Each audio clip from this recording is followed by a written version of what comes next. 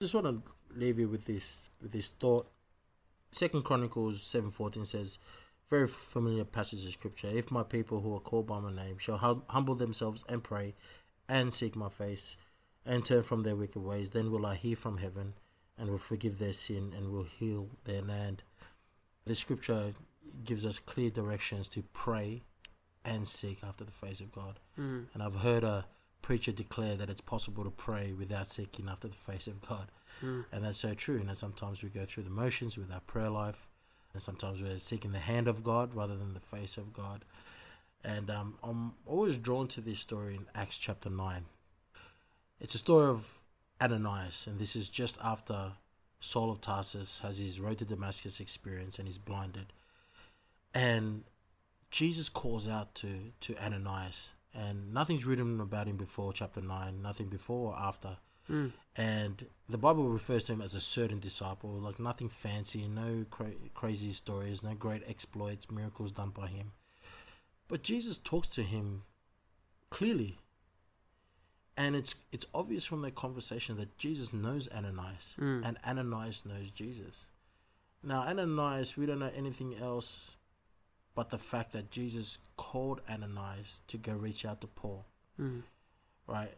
And we know that Paul does great things for God. And he writes 2/3 of the New Testament, and he documents a lot of the things that he's experienced, conversations with God, and all these sorts of stuff. But I'm always drawn to like Ananias, someone who I believe God's used us mightily. I still haven't heard the audible voice of God. Do you know what I mean? In that sense. So I leave with this word of encouragement that, I believe with all my heart that Ananias sought after the face of God. Otherwise, he wouldn't have a conversation like that with Jesus.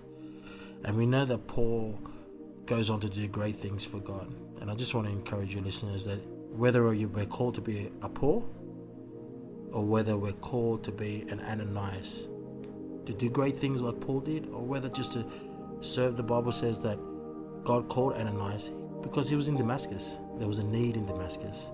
You're called, God's got a purpose for you in your community. There's a need in your community, in your family, and God's called you because you're there. So whether you're called to do great things like Paul, travel the world, plant churches, or just to serve in your community, we're all called to seek after the face of God. Doesn't matter what end of the spectrum that God's called us in terms of tasks and purposes, but God has called us all. Whether you're you're doing creche, leading Sunday school, a greeter, general superintendent, a great pastor, either way, we're called to seek after the face of God.